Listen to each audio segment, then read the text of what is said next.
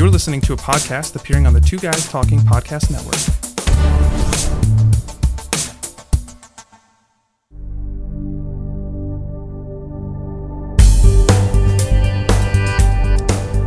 Welcome to A Priest and a Bishop Walk Into a Story.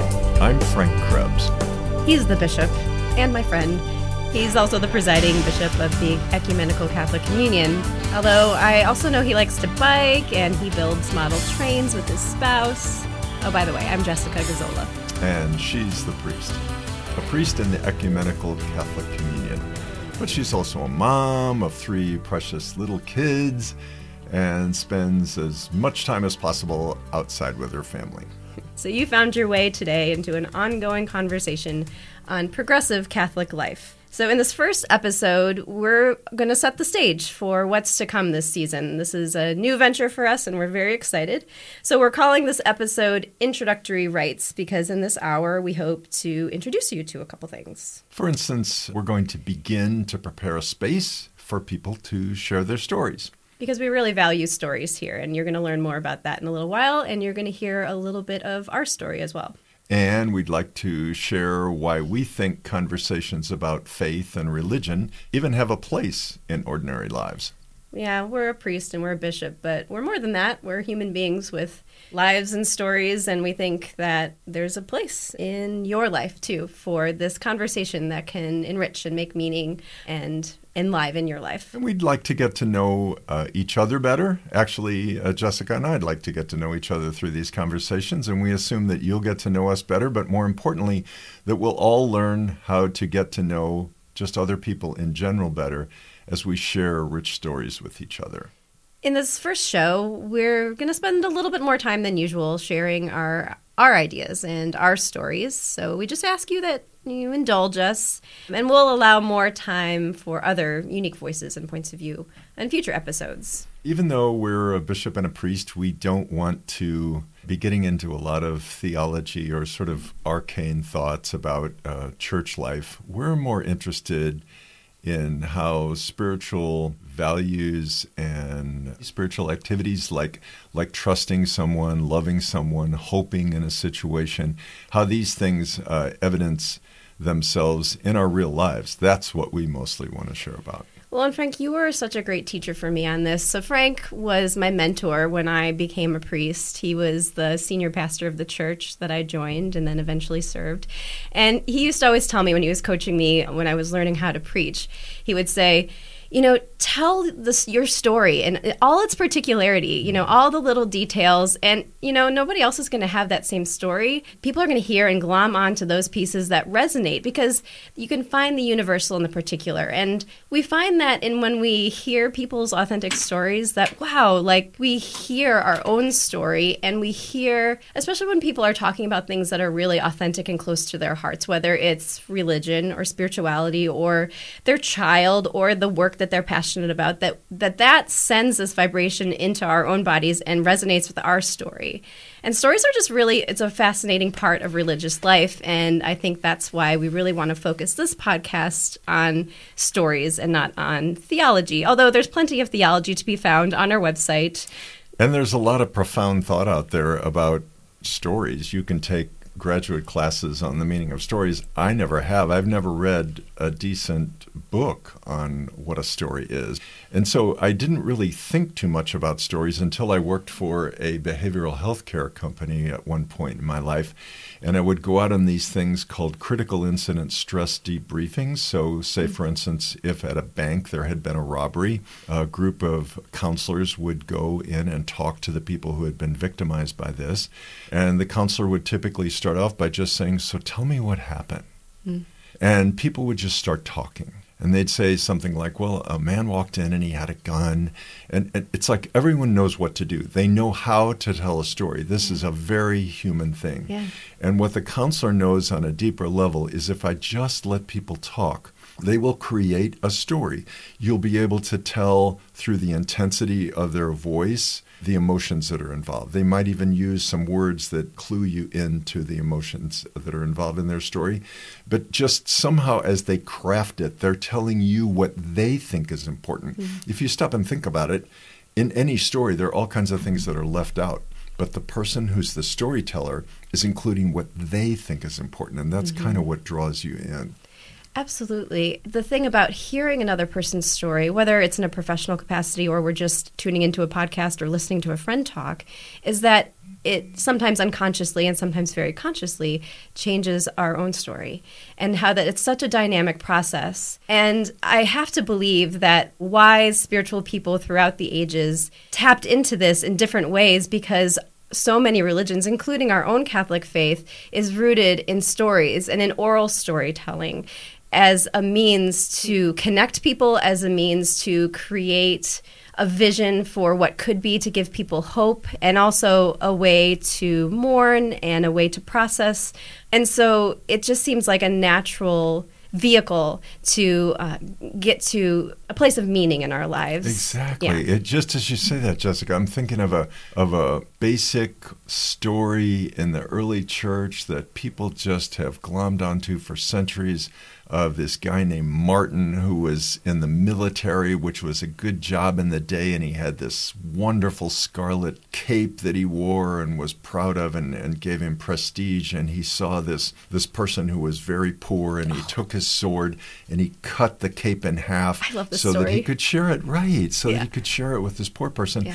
And I mean, just that story has been passed on and on and on. It has inspired people to put aside their prestige and to be generous to someone who has less. And that, I mean, there is St. Martin this and St. Martin that all over Europe. It just spread so fast because people were attracted to this story. Mm-hmm. My kids go to a school where they celebrate Martinmas. They celebrate the feast of St. Martin, and they do a play every year where St. Martin comes up to the beggar, and then he has this vision of an angel that tells him he has to give his life to serving the poor. And anyway, the fact that my 3- and 4-year-old in preschool are part of these performances is just like so enriching to me, that I could see these stories that are alive for them in their little preschool minds, but it's like not doing nothing. It's doing something. It's a seed. Yeah, and they're seeing adults watching them and being a part of this festival too.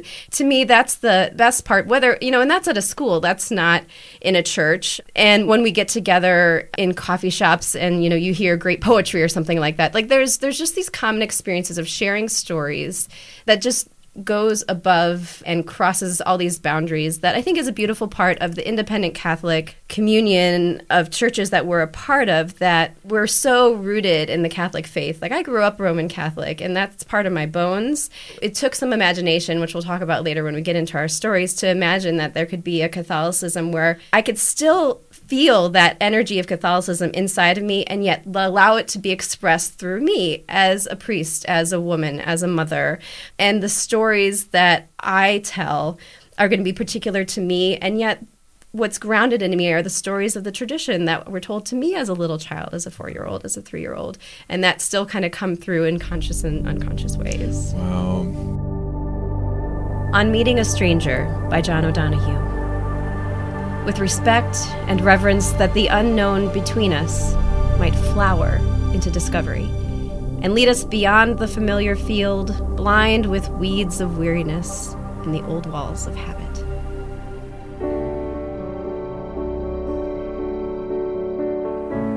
I love this piece by John O'Donohue. Of course, Frank knows that John O'Donohue is one of my favorite authors. He's an Irish poet that left us before his time. He died in his 50s. But he left, these beautiful pieces of prose and poetry and blessings.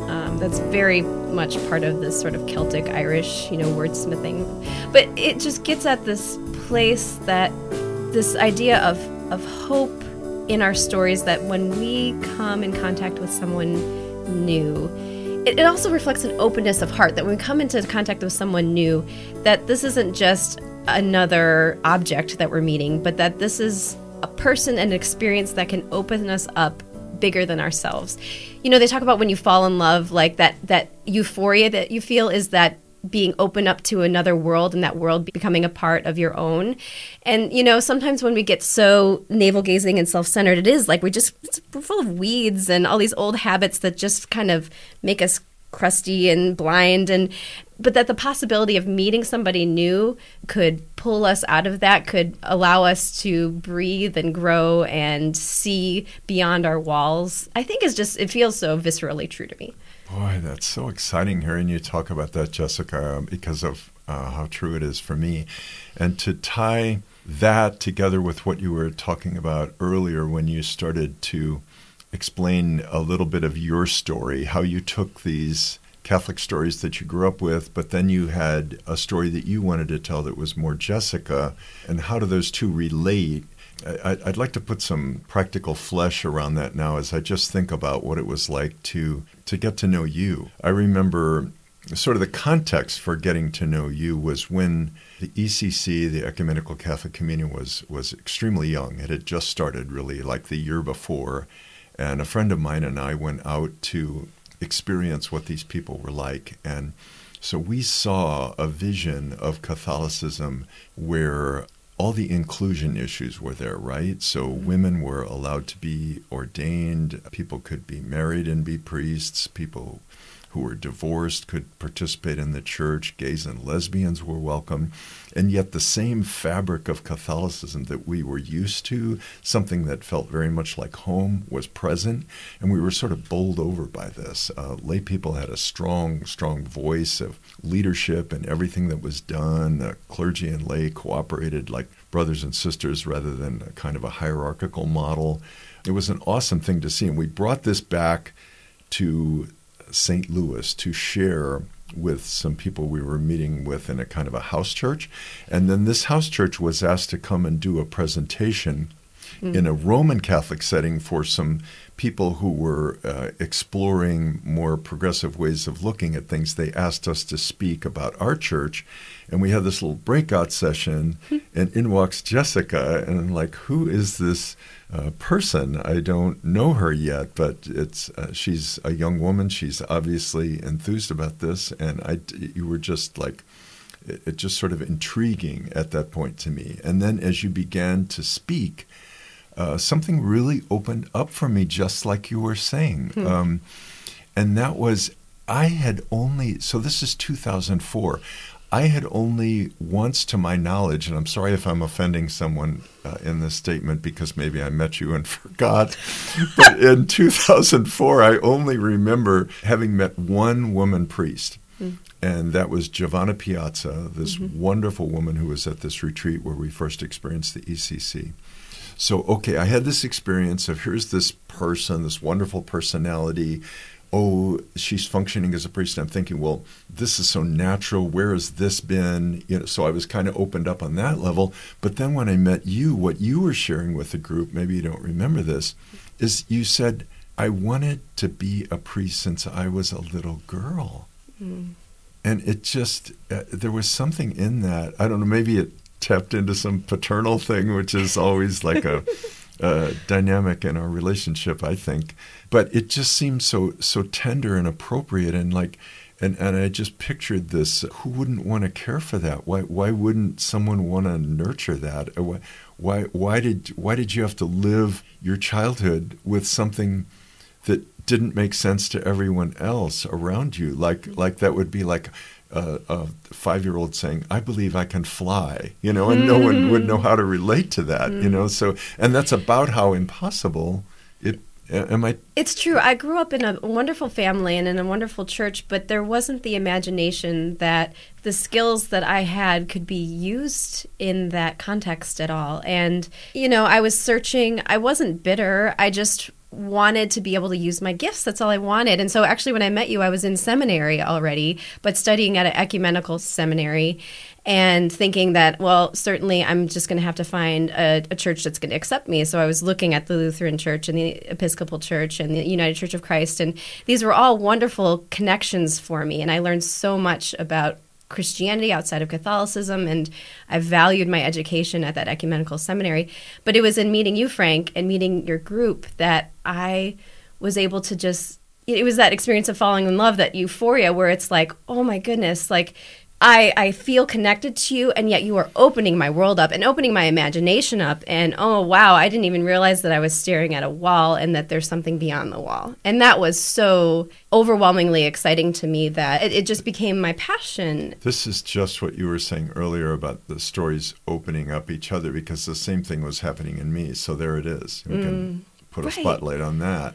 Right. So it's mutual, you know, it's a give and take, and it happens over time too, because of course then, you know, we become, the church grew. So we became Saints Clare and Francis. I was just a member, and I just remember this cozy group that you called a cocoon that you wrapped around me during these years of discernment. It was incredible because for the first time, I was able to be Catholic and celebrate sacraments, but also use my gifts and not have any holds barred, and that was new. I remember we brought Giovanna Piazza. I'm just remembering that now. We asked her to come to St. Louis, and she visited the cocoon. So it was like, we need somebody to, you know, sort of show everyone what this is like. This is what Jessica's aspiring to. And that's so much a part of my story, too. I was thinking about this as I was preparing for today, that I did become ordained. In 2007, I was ordained. I was still very young. I mean, I was 26. Which is how old I was when I was ordained. Yeah. So, I mean, you're just a baby, right? And you're trying to figure out what it means to put on this mantle that in the church that you come from has such gravitas and weight and this set apartness. And I didn't feel set apart. I mean, I was part of the church, and they were recognizing my gifts and allowing me to use them, but I didn't want I didn't like being called mother. I didn't like being called reverend. I just wanted to be Jessica.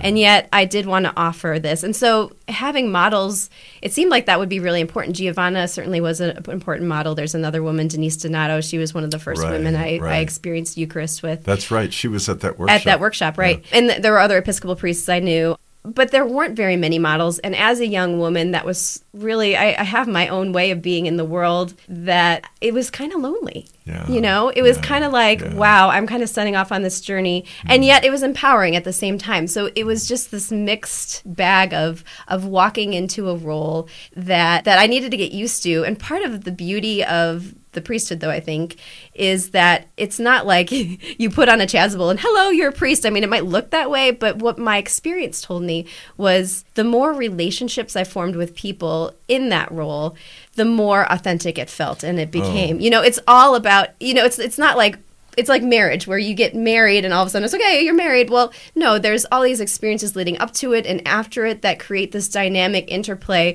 that is marriage. Well, I think it's the same with any kind of priesthood, or I'm sure as a bishop you're experiencing this as well, that it's this give and take, and that you more come into the sacrament as you create relationships and create stories with people. I totally believe that. And the ritual of ordination, of course, is a wonderful sort of threshold moment. And I have this great image of you that I will never forget, Jessica, when you're literally invested, when they put the chasuble over you at ordination. Which is like the big poncho thing. Right. It looks like a big poncho. So Jessica, as soon as she put it on, the first thing she did was sort of flick her hair. The blonde hair I had at the time, oh my gosh, I was dyeing my hair then. In a way that no one in my experience had ever done before after putting on a chasuble. And so that was you were saying how it unfolds in layers. The opening up that your story was doing for me, that was a tremendous moment, because it was so clear that this woman had just been ordained simply in the way she flicked her hair as soon as she put on the chasuble. And I thought to myself, wow, we're really doing something different here. And I agree that these are threshold moments, but then we grow into roles, and that's a marvelous part of taking on a role like this in the church or in any place in life where we might be a psychologist the day we get our diploma and our license, but then what does that mean? After 20 years, the kind of psychologist you are is going to be, you know, very, very different after having grown into the role. Let me ask you a question. I like stories that are happy, but you mentioned something that made me a little sad, and I don't mean in a bad way. I mean like, ooh, I'd like to know more about that. So I'll bet it was kind of lonely being a woman priest when there aren't really a lot of women priests around, and maybe also when you're around a lot of people who are experiencing it as new too, so maybe that was isolating? I don't know. Tell me about that. Well, yeah, I think I'm also a personality that's hyper-conscious of what other people might be thinking, and that really served me well as a priest because in the midst of a liturgy or something, I could sort of feel the group and put words to their experiences and their feelings. But it also meant that I knew that sometimes people were coming just to check out this phenomenon, of this young woman priest, and is she legit?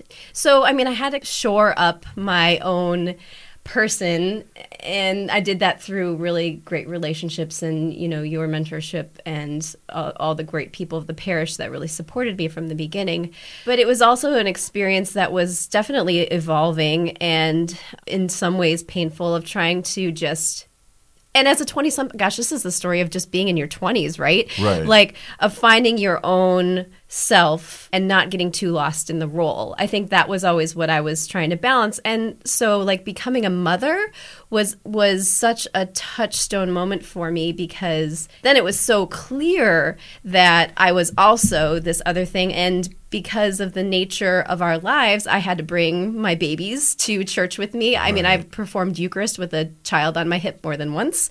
I had to breastfeed in the middle of a Mass once. 9 months pregnant while you were celebrating the Eucharist. Yeah, one of those times was on Good Friday, I remember. Yeah, and I was able, so it was rich in the sense that I was able to bring those experiences to my preaching and presiding and to the relationships of the parish, and people were able to experience that. In a way, I think that is enriching because there aren't those images. But it was also like, wow, I don't really know, what does it mean to take maternity leave? What does it mean to create a healthy balance between when you have little people at home draining your energy and, being a parish pastor? And I think for a long time I felt like I had to act differently, or I had to like be brave and strong and say like, I'm not exhausted. I'm fine. Look, I'm, I only got 2 hours of sleep last night, but let's sing the Alleluia. So, for me, it was a lot of figuring out like, what, Jess, they don't need a priest that's not being authentic. They need a human being that they call to this role, but they know that you're a human being, and it's in being human that people connect with you more than anything. And that has been a lesson over the 10 years in my priesthood that I've had to really sink into, and it's something I have to constantly remind myself that I don't need to be not human, that we are all spiritual beings, and that the humanity that comes out of our particular lives, even when we're exhausted and complaining, is still holy and is still part of the journey, and is still something that I think our faith feeds off of. It's not separate. That's so beautiful how you moved so effortlessly in those last couple of sentences to bring it back to the level of meaning while you were exploring the difficulties of putting a young life together as a young priest and as a young mother. Someone could give a sermon on the meaning of suffering, or how Christians have typically thought of suffering in terms of the Paschal Mystery or whatever, and it could sound very heady, but to do it the way you just did it sounds so real. You just effortlessly focused on your own suffering and brought it to the level of meaning, and that's really how the deepest, truest part of our tradition gets passed on. That's why we're promoting storytelling with each other, so that this is how important things like faith and love and hope are shared. It's their story. So thank you. That was awesome. Thank you for asking, Frank. And I hope when we come back from our break that we can talk more about your story, because your story is fascinating. You're listening to A Priest and a Bishop Walk Into a Story. We'll be right back.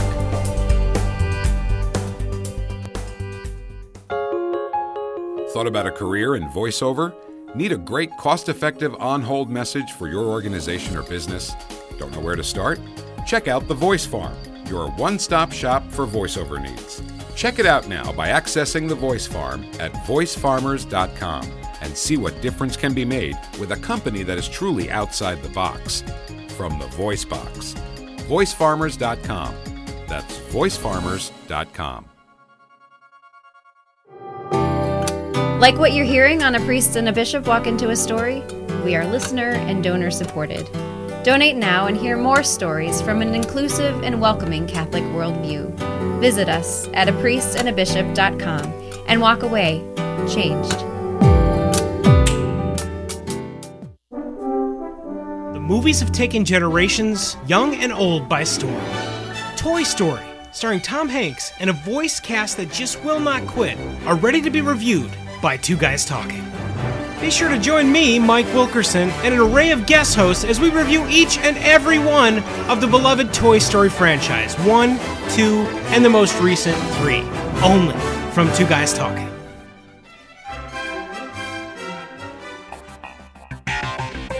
Hi, I'm Justin Tyler from SongSpotters.com, and you're listening to the Two Guys Talking Podcast Network.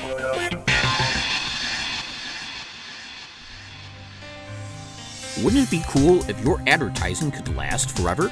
It can with perpetual advertising. Here's how it works. Unlike TV or radio ads, where every instance the ads are broadcast, they're only played once and lost forever.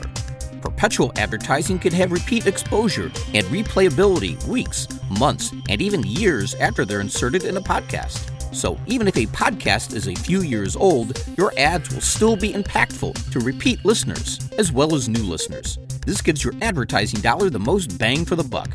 Find out more about perpetual advertising at twoguystalking.com/sponsors.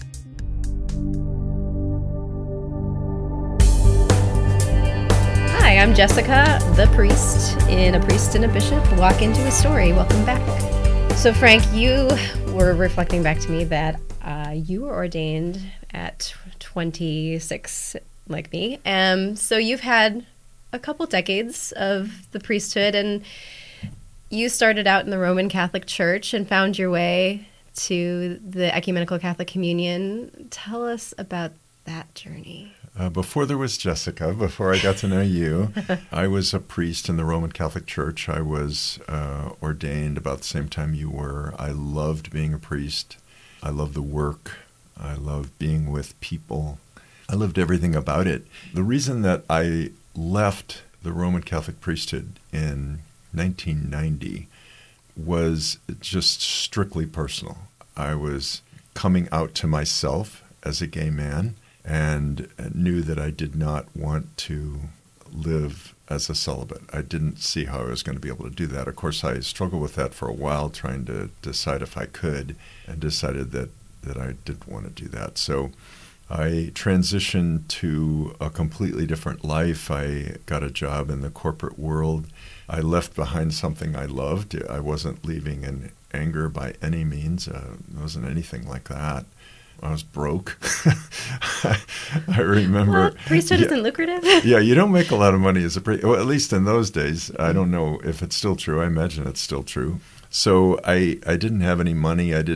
So I had to get a job and start making some money and supporting myself, which fortunately everything sort of fell into place, and I ended up having a very, very good job at a behavioral health care company. And started exploring, meeting people, dating. Finally met the man who is my husband today, Art Maines. And I still attended a Roman Catholic church. I was a part of a small group of other gay men in this parish. We simply encouraged one another in our faith. We shared our faith with each other, shared life with each other, just enjoyed being with each other, became really, really good friends. And then one day, so it was like 14 years later after I left the priesthood the first time, I was at Easter Sunday Mass. Art was there. My mother was there. I wanted to take her out for Easter Sunday Mass and let her experience this awesome choir that they had in the church. So we were all there. And the priest called me up to help with communion. I hadn't done that in 14 years. So it was, I just kind of demurred. I looked at him and shook my head. No, I don't want to do that. And he just kept insisting that I come up and help him because he needed extra ministers who knew what they were doing because there were so many people in church because it was Easter. So I went up and I started distributing communion, and it was like a rubber band snapping back into shape. Just everything inside of me went back to where I was. I started blessing babies, which I shouldn't have been doing, but it just came to me. I mean, anytime a baby came forward, I just automatically prayed over the baby and was distributing communion. And I had this huge smile on my face, which I didn't know until later. And I'll just jump to that because Art and I were doing chores around the house later on in the day, and he's following me around like a puppy. He's not saying anything. And I just kind of looked at him like, what's going on here? And he said, I just want you to know that I have never seen you so happy as I saw you this morning. And then he said, whatever is going on inside of you, I just want you to know I want to support. And what he didn't know when he was saying these words is as I was distributing communion, he couldn't have known this. I just had this feeling like I've got to get back to this somehow. And obviously distributing communion, when you think about it, is not like the coolest thing about being a priest on one level, but on the other hand, it sort of is because you're engaging with each member of the congregation and you're looking in their eyes, and it can be a beautiful sacramental moment. And it's, of course, it is a sacramental moment, but I mean in all the layers of what we mean by just laden with meaning there. And so a moment ago, I said it completely incorrectly when I said Art couldn't have known, because of course he did know, and that's why he said that. It's just that I hadn't told him, but he still knew, which, over the years, the more I reflect on that, I think, boy, did I make the right choice, to share my life with someone who would know me so well and want to support me, and the way that it's like something inside of me that wants expression, and he's willing to support that. So I walked away from that day deciding I wanted to get back into it somehow, and thought about the Episcopal Church for a church that I have a tremendous amount of respect for. I thought of perhaps joining them, and then when I found the Ecumenical Catholic Communion, which happened sort of serendipitously, I just fell in love with these folks. They were celebrating the same kind of, as I said before, sort of cultural fabric that I was used to, and yet somebody like me could be a gay man and be accepted as a functioning priest. And I thought that my world's coming together in a way I never thought would happen, that I could actually be happily married to a man and be pastoring a congregation that not only was okay with that, but actually wanted to celebrate that. And it's funny because they respect that and they honor that, but at the same time, it's almost like nobody notices. Like when I was up for election for presiding bishop, we had this 2-year vetting process. Yeah.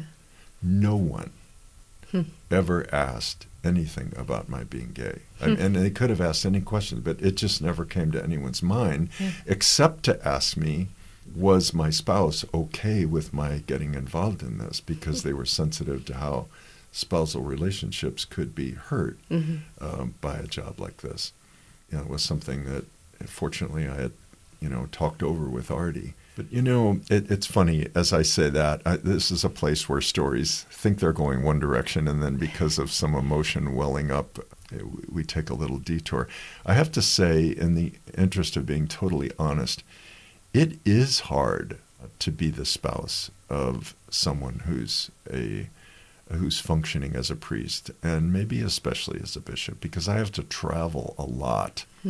I get my head in very exciting things, and there are things that are not.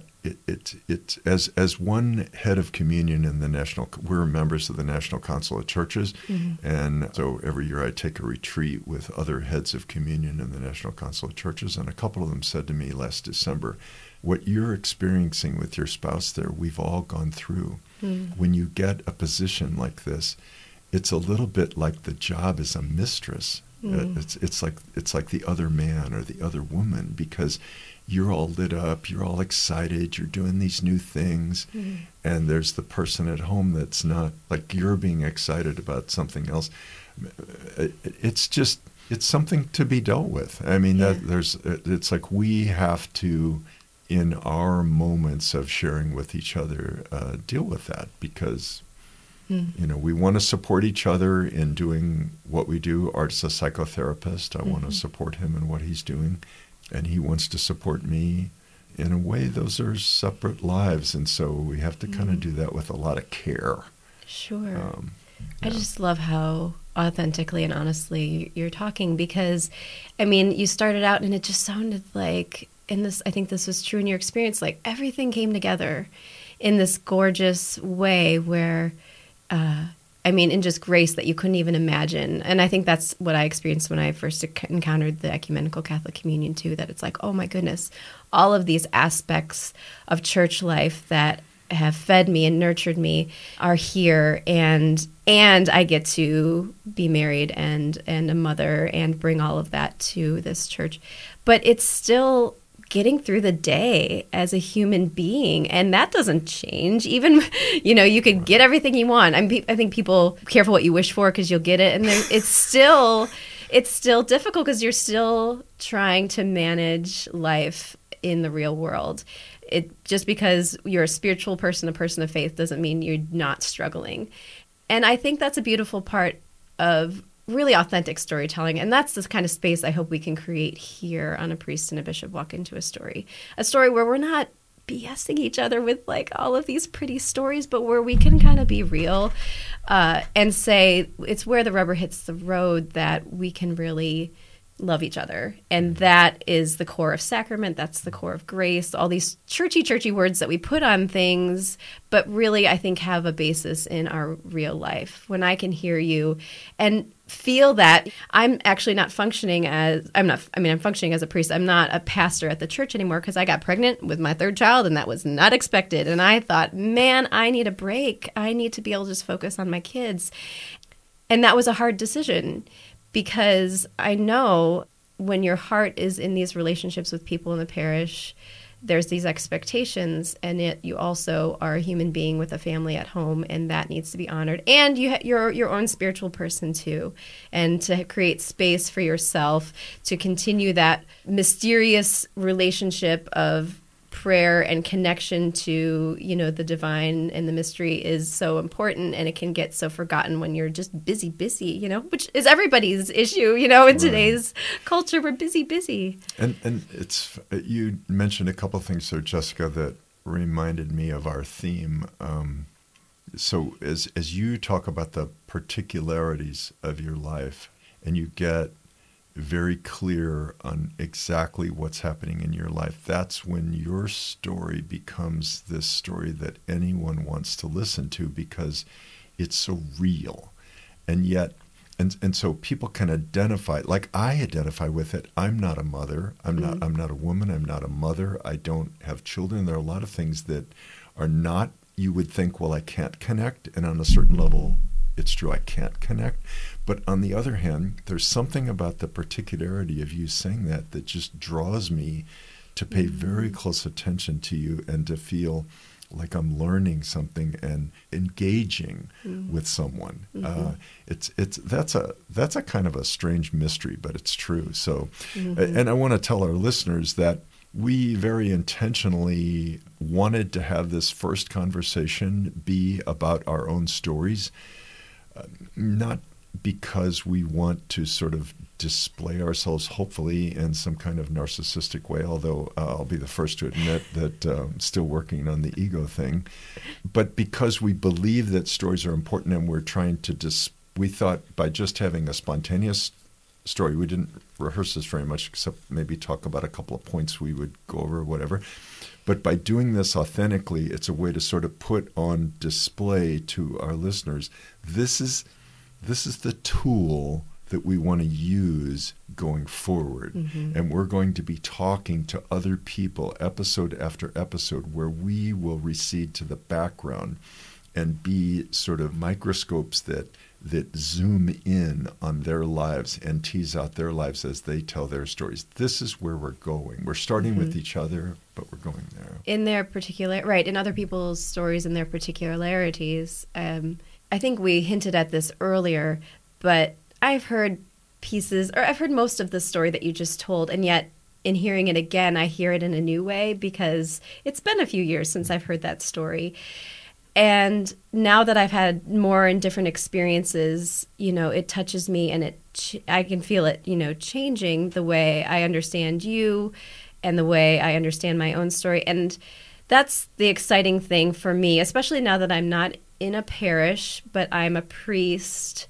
I still do weddings and I serve in different ways, but I'm a priest sort of at large in my community. And it's the stories that I hear that are really authentic, that continue to change and shift me and my telling of my story and my faith life. That's the most exciting part of this call, is that it's dynamic. And I would argue that we're all priests in that sense. Yes. And actually, Catholic theology would say it by virtue of baptism, we are all priests. Mm-hmm. And that, we are always growing and changing. So I'm just excited to be talking to lots of different personalities, people who are in the church, people who are out of the church, people who are scientists and writers, all different kinds of people that have their own particular stories, but to know that their stories are going to affect me in a way that will affect it'd be interesting at the end of this run to tell our stories again and see how they've changed. Right. I don't think we would tell them the same way, right? I noticed that about telling a story.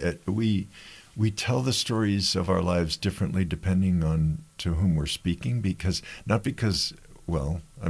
suppose sometimes we might just want to lie and and give a different impression of who we are. But if we're really being authentic, we're still going to tell it differently because of the person to whom we're speaking, because we think, well, this aspect is a little more important for this moment with what I'm trying to express. So we just, and then what the other person might be interested in or how they're reacting to us in that moment as we're talking. Mm-hmm. There are just all these different things that make the story different. And just think how important socialization is for a child or for an older person.